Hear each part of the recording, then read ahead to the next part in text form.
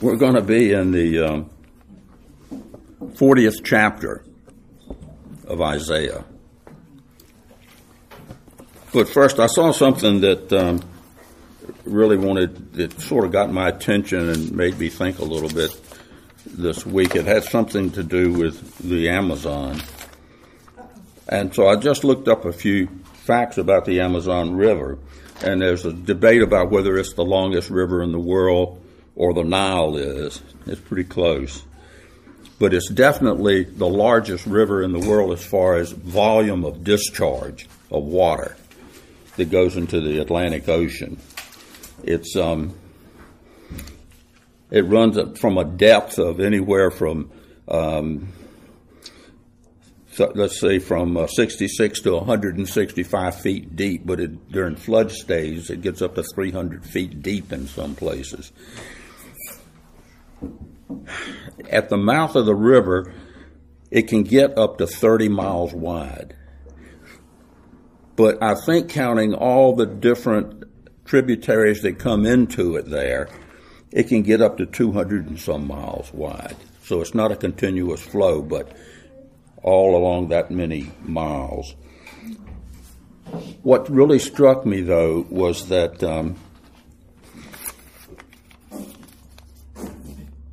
the amount of water that goes into the Atlantic Ocean at the mouth is so huge that the volume of water it goes out. I can't remember how many miles, but in some places up to 200 and some miles out, the stream of fresh water. There have been ships that have been in that section of water that would catch another ship coming by and saying, we're dying of thirst. Have you got any water? And they would say, just drop your bucket in the water. Because you're 250 miles off of shore. But for 20 miles wide, it's fresh water. Out that far. That's the volume of water coming off the Amazon River into the Atlantic. And what it made me think about was all the people that are dying of thirst. And fresh water's all around them. Living water is all around them, and all they got to do is drop their bucket. But they're dying of thirst, and they don't know that it's available to them without doing anything else. But anyway, looking up the statistics of that amount of water, 40% of the water in South America flows through the Amazon. I mean, it's just a huge amount. Okay, Isaiah 40. Let me.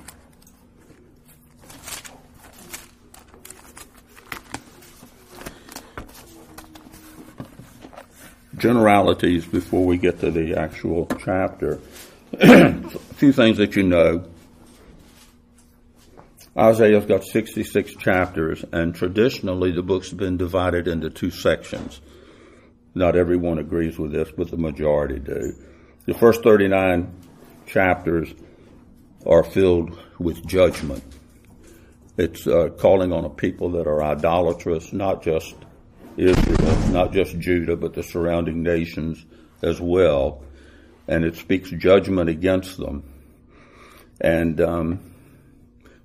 chapters 40 through 66, the whole scene changes. It's a change from judgment into a section of comfort for the people. Isaiah lived more than 700 years before Jesus, yet he speaks more of a Savior, the servant of the Lord, than anybody except David in the Psalms. His prophetic ministry occurred through 4 different kingships: Uzziah, Jotham, Ahaz, and Hezekiah. And his ministry, public ministry, begins near the end of King Uzziah's reign. If you remember Isaiah 6:1, it says, "In the year King Uzziah died, I saw the Lord sitting upon a throne, high and lifted up, and the train of his robe filled the temple. And during Isaiah's life, the great outside danger to both the northern and the southern kingdom came from Assyria, that was growing constantly in power at the time. Assyria had captured the northern kingdom, taken most of the people away in slavery, and now, at this particular point in time of Isaiah, they had been at the gates of Jerusalem, besieging the city, taunting God, saying, "No other God has ever been able to deliver you from our hands, and what makes you think your God is any better?" Well, Hezekiah humbles himself, prays, and Isaiah goes to him and said, "God has heard your prayer." And the Assyrians would never set foot in Jerusalem. And that night, an angel of the Lord comes down and strikes down 185,000 people in the camp of the Assyrians. And though the Lord saved Judah, the southern kingdom, the northern kingdom's already gone in captivity. And though he saves the southern kingdom from Assyria, Isaiah is warning them about an even greater threat that's coming. And it's going to come from Babylon. Now, this is sometime in the future. So Isaiah is speaking in 40 and onward about a threat that's coming, and it's over 100 years in the future. And what you see, preliminary to what's going on in chapter 40, is in chapter 39, which is only 8 verses long. But let me read chapter 39 of Isaiah to you. It says, "At that time, Merodach," I better do it where it's hyphenated, "Merodach Baladan, son of Baladan, king of Babylon, sent letters and a present to Hezekiah, for he heard that he had been sick and had recovered. Hezekiah was pleased and showed them all his treasure house, and the silver and the gold, and the spices and the precious oil, and his whole armory, and all that was found in his treasuries. There was nothing in his house, nor in all his dominion, that Hezekiah did not show them. Then Isaiah the prophet came to King Hezekiah and said to him, What did these men say, and where are they from? And Hezekiah said, They have come from a far country, from Babylon. He said, What have they seen in your house? So Hezekiah answered, They've seen all that's in my house. There is nothing among my treasuries that I have not shown them. Then Isaiah said to Hezekiah, Hear the word of the Lord of hosts. Behold, the days are coming when all that is in your house shall be, and all that your fathers have laid up in store to this day will be carried to Babylon. Nothing will be left, says the Lord. And some of your sons who will issue from you will beget, and will be taken away, and they will become eunuchs in the palace of the king of Babylon. Then Hezekiah said to Isaiah, The word of the Lord which you have spoken is good. For he thought, For there will be peace and truth in my days. Imagine a king that says that. It's good that you said that. That's not what happened during my day. Yeah, everything's going to be fine while I'm alive. Never mind the fact that the country's going to be destroyed after I'm gone, because I'm concerned about me and my legacy. The people of Babylon are there because they're seeking a tie with Israel because they're fighting against the Assyrians. So they're looking for an ally. But they're also looking for themselves. They're sizing them up. Yeah. because the time's coming that they're going to invade. And now they know everything that's in Israel, the treasury, all that they've got, and they're looking upon it with lust. But remember, Isaiah is going to speak about what's coming over 100 years in the future, when the people in the southern kingdom of Judah have been taken away, they're in exile, and they're going to be there 70 years before they are released to come back to Jerusalem and to the southern kingdom.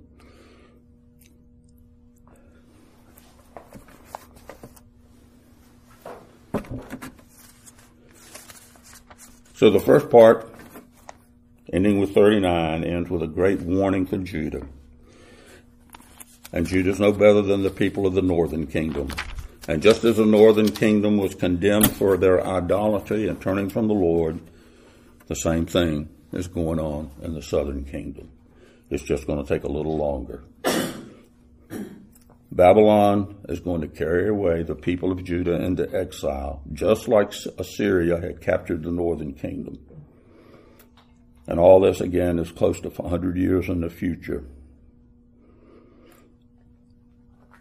But God's not going to abandon his people forever. The call is to repent and be faithful, even as the Lord is faithful. The division of the Bible, as you know, was not originally divided into chapters and verses. Now, it's a great practical help that we've got it that way, but it's not in the original scriptures. In the Dead Sea Scrolls of Isaiah, what you find is that Isaiah 40, verse 1, where it says, "Comfort, O comfort my people, says your God." That verse, 41, begins just 2 lines from the bottom of the column where 39:8 ends, without any suggestion of a break or a new beginning. And it's remarkable that that word in 39 that ends up is a word of doom. And immediately after, in verse 41, it's a word of comfort. They lie side by side. No sooner is just judgment pronounced than an equally just comfort is proclaimed. In fact, while one voice speaks the word of doom, the verb comfort, comfort, the verbs comfort, comfort are plural that command an unnamed group to bring comfort to those whom the Lord still calls my people. They've abandoned him, but he's not abandoned. He's not abandoning his people. He's not rejected them. The whole tone changes from one of confrontation to one of assurance. Isaiah speaks from his 8th century setting to a people in the future, in the 6th century, that he predicts in chapter 39 that we just read. The first 5 verses in chapter 40 read, "Comfort, O comfort my people, says your God. Speak kindly to Jerusalem and call out to her that her warfare has ended, that her iniquity has been removed, that she has received of the Lord's hand double for all her sins." A voice is calling, "Clear the way of the Lord in the wilderness. Make smooth in the desert a highway for our God. Let every valley be lifted up, and every mountain shall be made low, and the rough ground become a plain, and the rugged terrain a broad valley. Then the glory of the Lord will be revealed, and all flesh will see it together. For the mouth of the Lord has spoken." Speak tenderly means speak to the heart. Speak kindly. Her warfare or her sad days, her hard service has ended. Her sins have been paid for double or twice over. So how can the God of judgment become the God of pardon? Not just by saying so, for if he did that, then the holiness of God would be negotiable, and sin would be negligible, no big deal. There has to be a price paid for sin, yet there is a glorious hope for the brokenhearted in exile. Verses 3 through 5 again says, a voice is calling, clear the way for the Lord in the wilderness, make smooth in the desert a highway for our God. Let every valley be lifted up and every mountain and hill made low, and let the rough ground become a plain, and the rugged terrain a broad valley. Then the glory of the Lord will be revealed, and all flesh will see it together. It says a voice cries out, the Lord God himself is on the way. Prepare your heart, remove every obstruction. There's no condemnation here. They're in captivity. They don't need to be told that their sins are going to cause them trouble. They already know it. They've been there for 70 years in captivity. They need comfort. And so that's what's going on here. Prepare your heart. Remove every obstruction.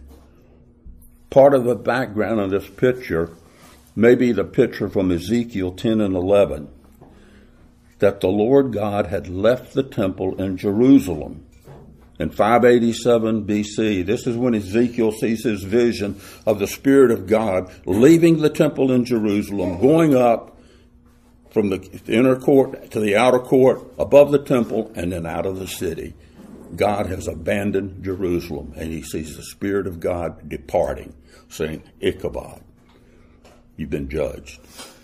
And this is what was seen. Because of the wickedness of the people, the Spirit of God had left. But now God's glory is going to be revealed. And we're going to see his promises come to pass. His people are going to return from 70 years of captivity. Their sins have been paid for. God redeems them. God's people cannot save themselves. So this restoration will have to begin with the return of the Lord. Otherwise, there won't be any. What Isaiah spoke about in chapter 40 was comfort, an everlasting comfort. What they would need as captive slaves in Babylon, again, is comfort. They needed to know that God still cared for them and that there was hope. Imagine you've been taken away as slaves, and the Babylonians were not nice people. They did not treat them well.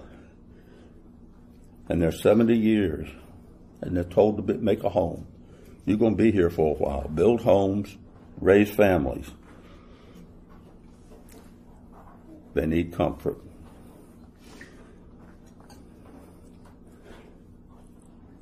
It's interesting that the Hebrew word that Isaiah uses for comfort is also a word which can be translated repent. The root of the word has the idea of breathing deeply. So it can mean to breathe deeply with sorrow for your sin, or it can mean to breathe deeply as you comfort and console someone. The idea is that God's comfort comes as a result of the people's repentance. It's always the case. You repent, God comforts. Because they have breathed deeply in repentance, God has breathed deeply as he consoled and comforted them. And a comfort in Scripture is not quite the way we normally think of it. The idea comes from two Latin words that translated mean with strength. God's way of giving comfort often means to give us strength to do what needs to be done. As his strength comes, grief and sorrow go. God is strengthening you to do what you need to do and what he's directing you to do. The word encouragement has much the same idea. It means to be encouraged. And if you are encouraged, you've got the courage to do what needs to be done. Sometimes God's comfort comes by forcing us to change and grow. Little story. Someone asked a paratrooper how many times he had jumped out of the plane while he was in the military. He said, none. His friend said, what do you mean none? I thought you were a paratrooper. He said, I was, but I never jumped. I was pushed several times, but I never jumped. That's what the military calls encouragement. Sometimes we need a little shove.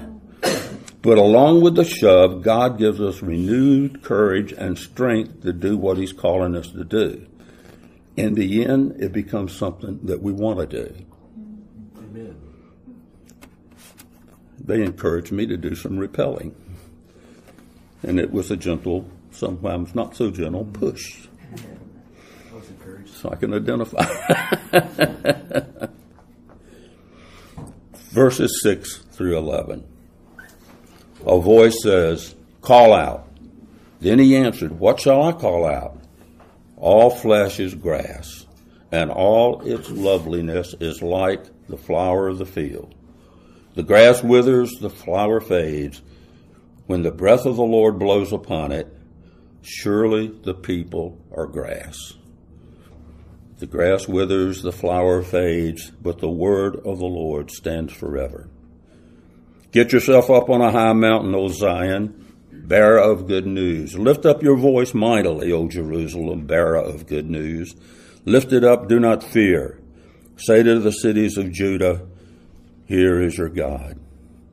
Behold, the Lord God will come with might, with his arm ruling for him. Behold, his reward is with him, and his recompense before him. Like a shepherd, he will tend his flock. In his arm he will gather the lambs and carry them in his bosom.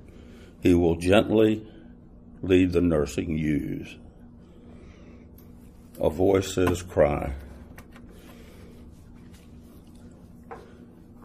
You see the same thing. A voice in verses 3, you see it in 6, you see it in 9, is a voice.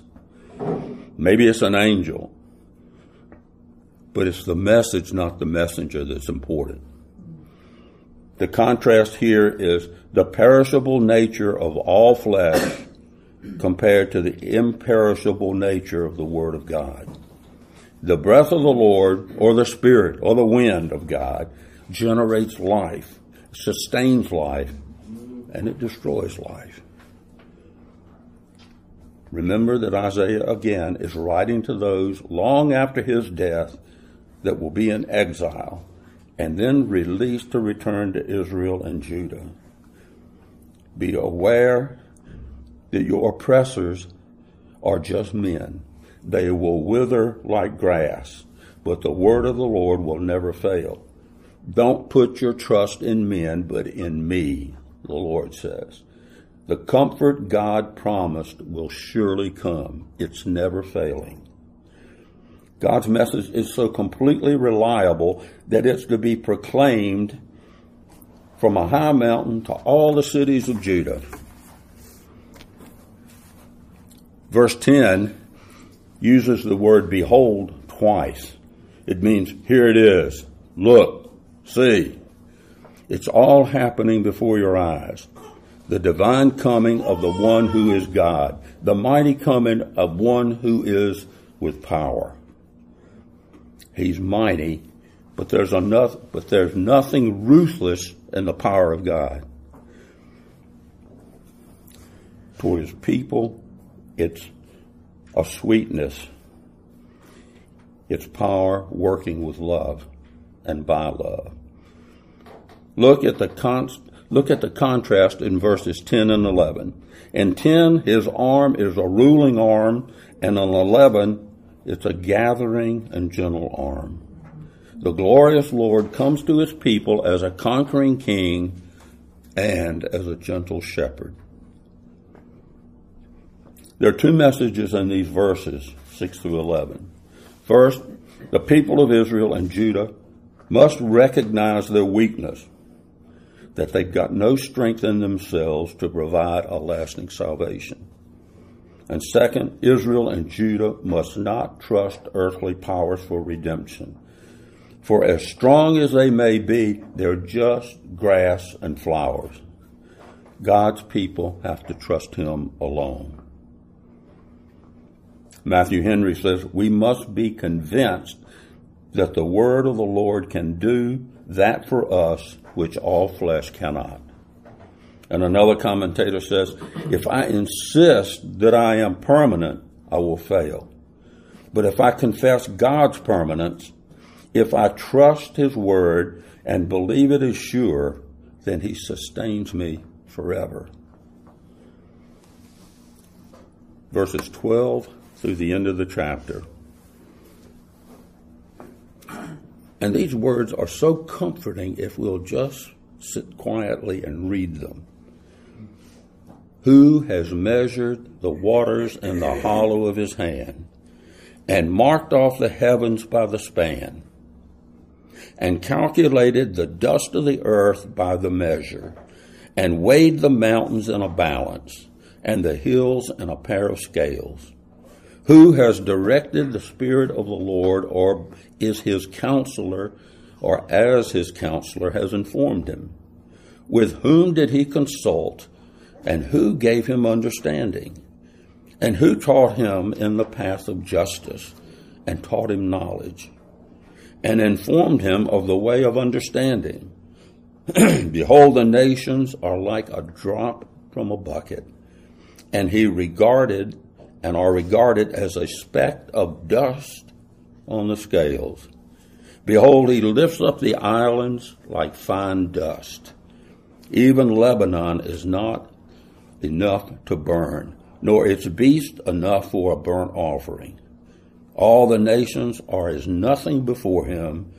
They are regarded by him as less than nothing and meaningless.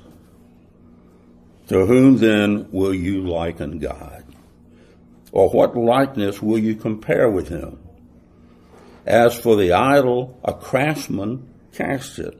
A goldsmith plates it with gold, and a silversmith fashions chains of silver to keep it from tottering over, no doubt. He who is too impoverished for such an offering selects a tree that does not rot. He seeks out for himself a skilled craftsman to prepare an idol that will not totter. Do you not know? Have you not heard? Has it not been declared to you from the beginning? Have you not understood from the foundations of the earth?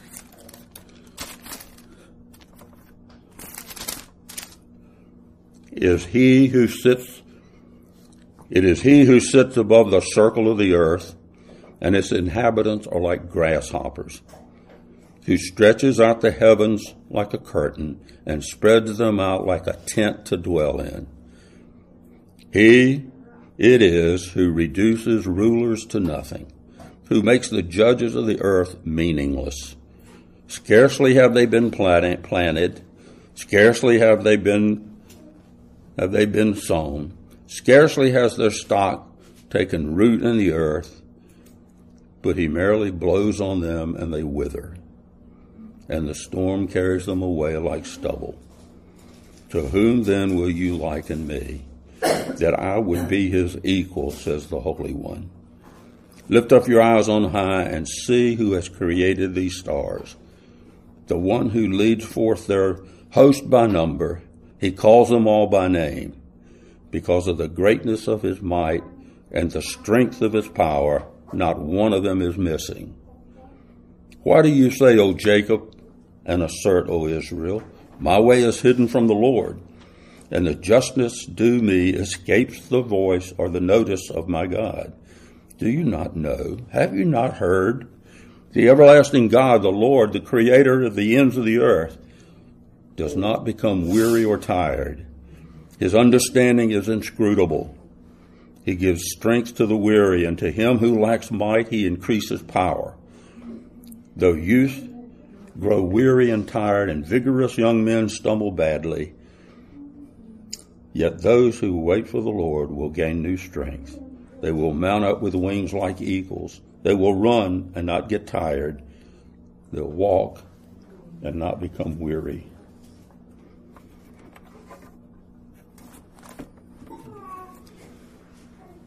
Comfort because of God's character. This section is all about God, the Creator, the one who guarantees all of his promises. Verses 12 through 14 again show us a sovereign God who in his wisdom blends all things together in an exact manner. Now here's a figure that you'll want to remember. There are an estimated 332,519,000 cubic miles of water on this planet. Yet the scripture said God holds them in the palm of his hand. A large human hand has a span of 8 or 9 inches, but God can measure the heavens with just his hand span. The nearest star is 4 light years away, but God can measure the farthest star with just his thumb and little finger. God's cup. Who has enclosed the dust of the earth in a measure? Can you measure how much sand there is on a beach? I doubt it. We couldn't find a container big enough or strong enough, yet God has a measuring cup that can hold the sand from every beach and every desert in the world. And God's scales. Who has weighed the mountains in scales and the hills in a balance? Ever tried lifting a huge boulder? Yet God can lift the Alps, the Himalayas, the Rockies, the Andes, and his scales don't even notice it. What man shows him his counsel? There are a series of questions, and they remind us that God doesn't need a teacher. He never sits down with his creatures and asks, so what do you think I should do? Which bothered me immensely in a section of The Chosen when Jesus asked Matthew, what do you think? I go, I don't think so. God's bucket. Behold, the nations are like a drop from a bucket. Look at the population of China, the military might of Russia, and the threat of North Korea, and all these nations, and then the superpower supposedly of the United States. But none of the superpowers, none of them are superpowers to God. They're like dust.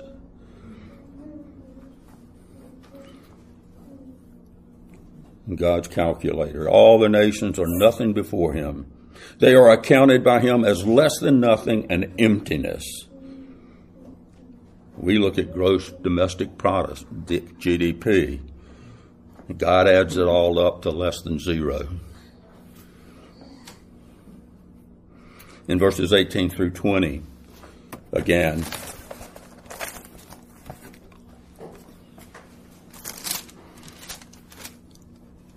to whom will you liken God, or what likeness will you compare with him?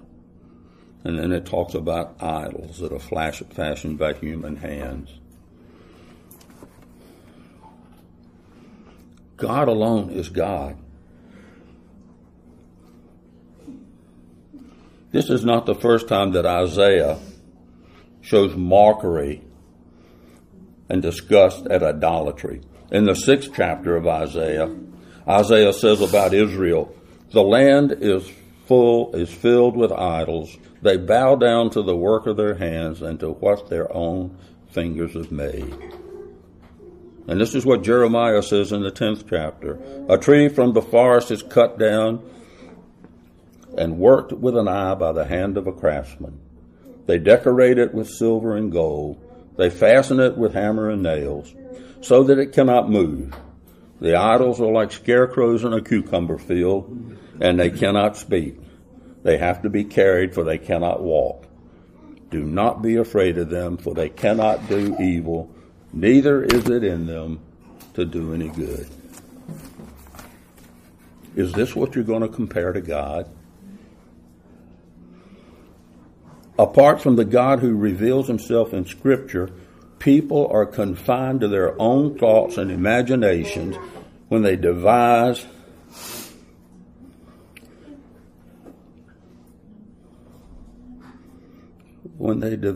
these idols, when they come up with pictures. The emphasis is always on the human earthly origin of such a God, and it's always powerless. Notice how verse 19 begins. As for the idol, a craftsman casts it. And in 20, how it ends with reference to a craftsman again. And that says it all. It's a human invention, a human craftsman. Verses 21 through 24 again says, do you not know? Do you not hear? You're responsible to know, and you're guilty if you ignore the truth. The world is not self-originated. Israel, you've always known the only God. From the beginning of a nation, you knew there was only one God. You had a revelation going back to the beginning of your existence as a people.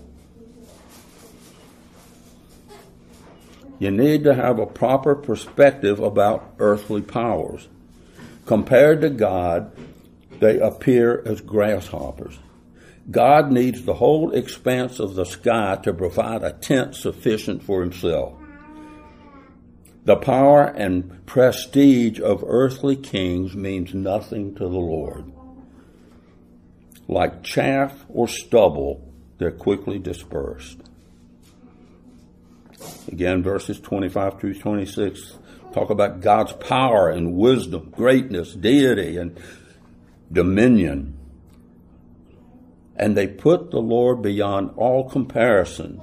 But the supreme blow to any comparison is God's holiness, because it calls him the Holy God, the Holy One. Thus says the Holy One.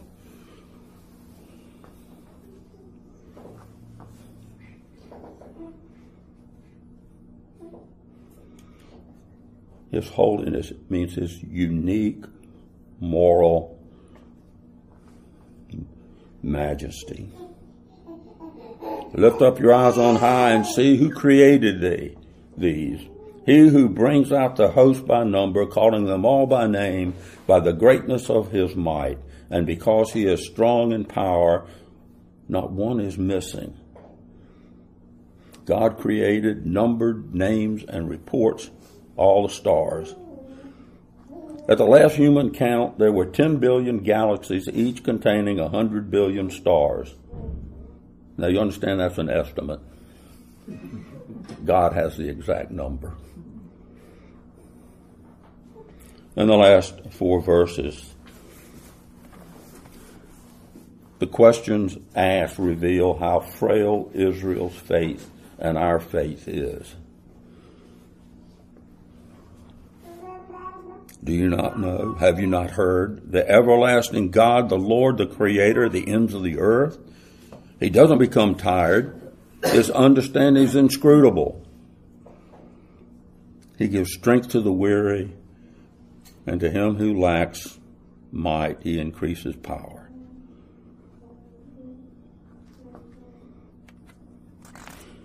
So these questions reveal how frail Israel's faith is and ours. They also reveal the absurdity of faithlessness. Why would you not be faithful to somebody that controls everything, knows everything, has all power, completely compassionate, and is holy?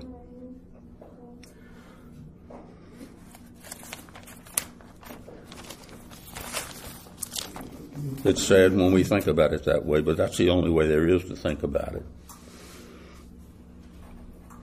King of Kings, sovereignly in charge of his world. down to the smallest detail so that everything is in its place, nothing is overlooked, and nothing is lost. And the last verse again, yet those who wait for the Lord will gain new strength. They will mount up with wings like eagles. They will run and not get tired. They'll walk and not become weary. This is a vivid picture of the spiritual transformation that comes through faith. Weary and faint are words associated with being worn down by circumstances and situations.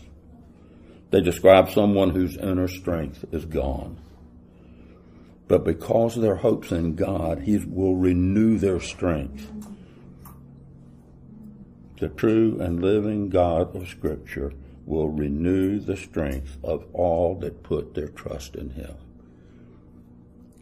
This is a chapter that it ought to be the one we run to so often when things look desolate, when things look bleak, when things seem to be coming apart. It's nice that He compares us to eagles and not to chickens. Eagles soar. Chickens look down and scratch in the dirt. There's a difference. Let's pray.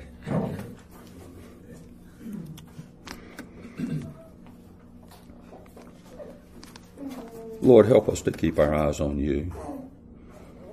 Lord, we know You're strong, but we know we're weak. But Lord, Your word strengthens us, and it never fails. And even in the midst of difficulties, Lord, we know that Your hand is active, that You're present, that You never leave us, that we're Your people. And You don't take us as Your people frivolously. It's not a conditional thing. Your hand is strong, ours is weak. So we rely on You, Lord. We trust in You, and we give You thanks for all the glory that's Yours. In Jesus' name, amen.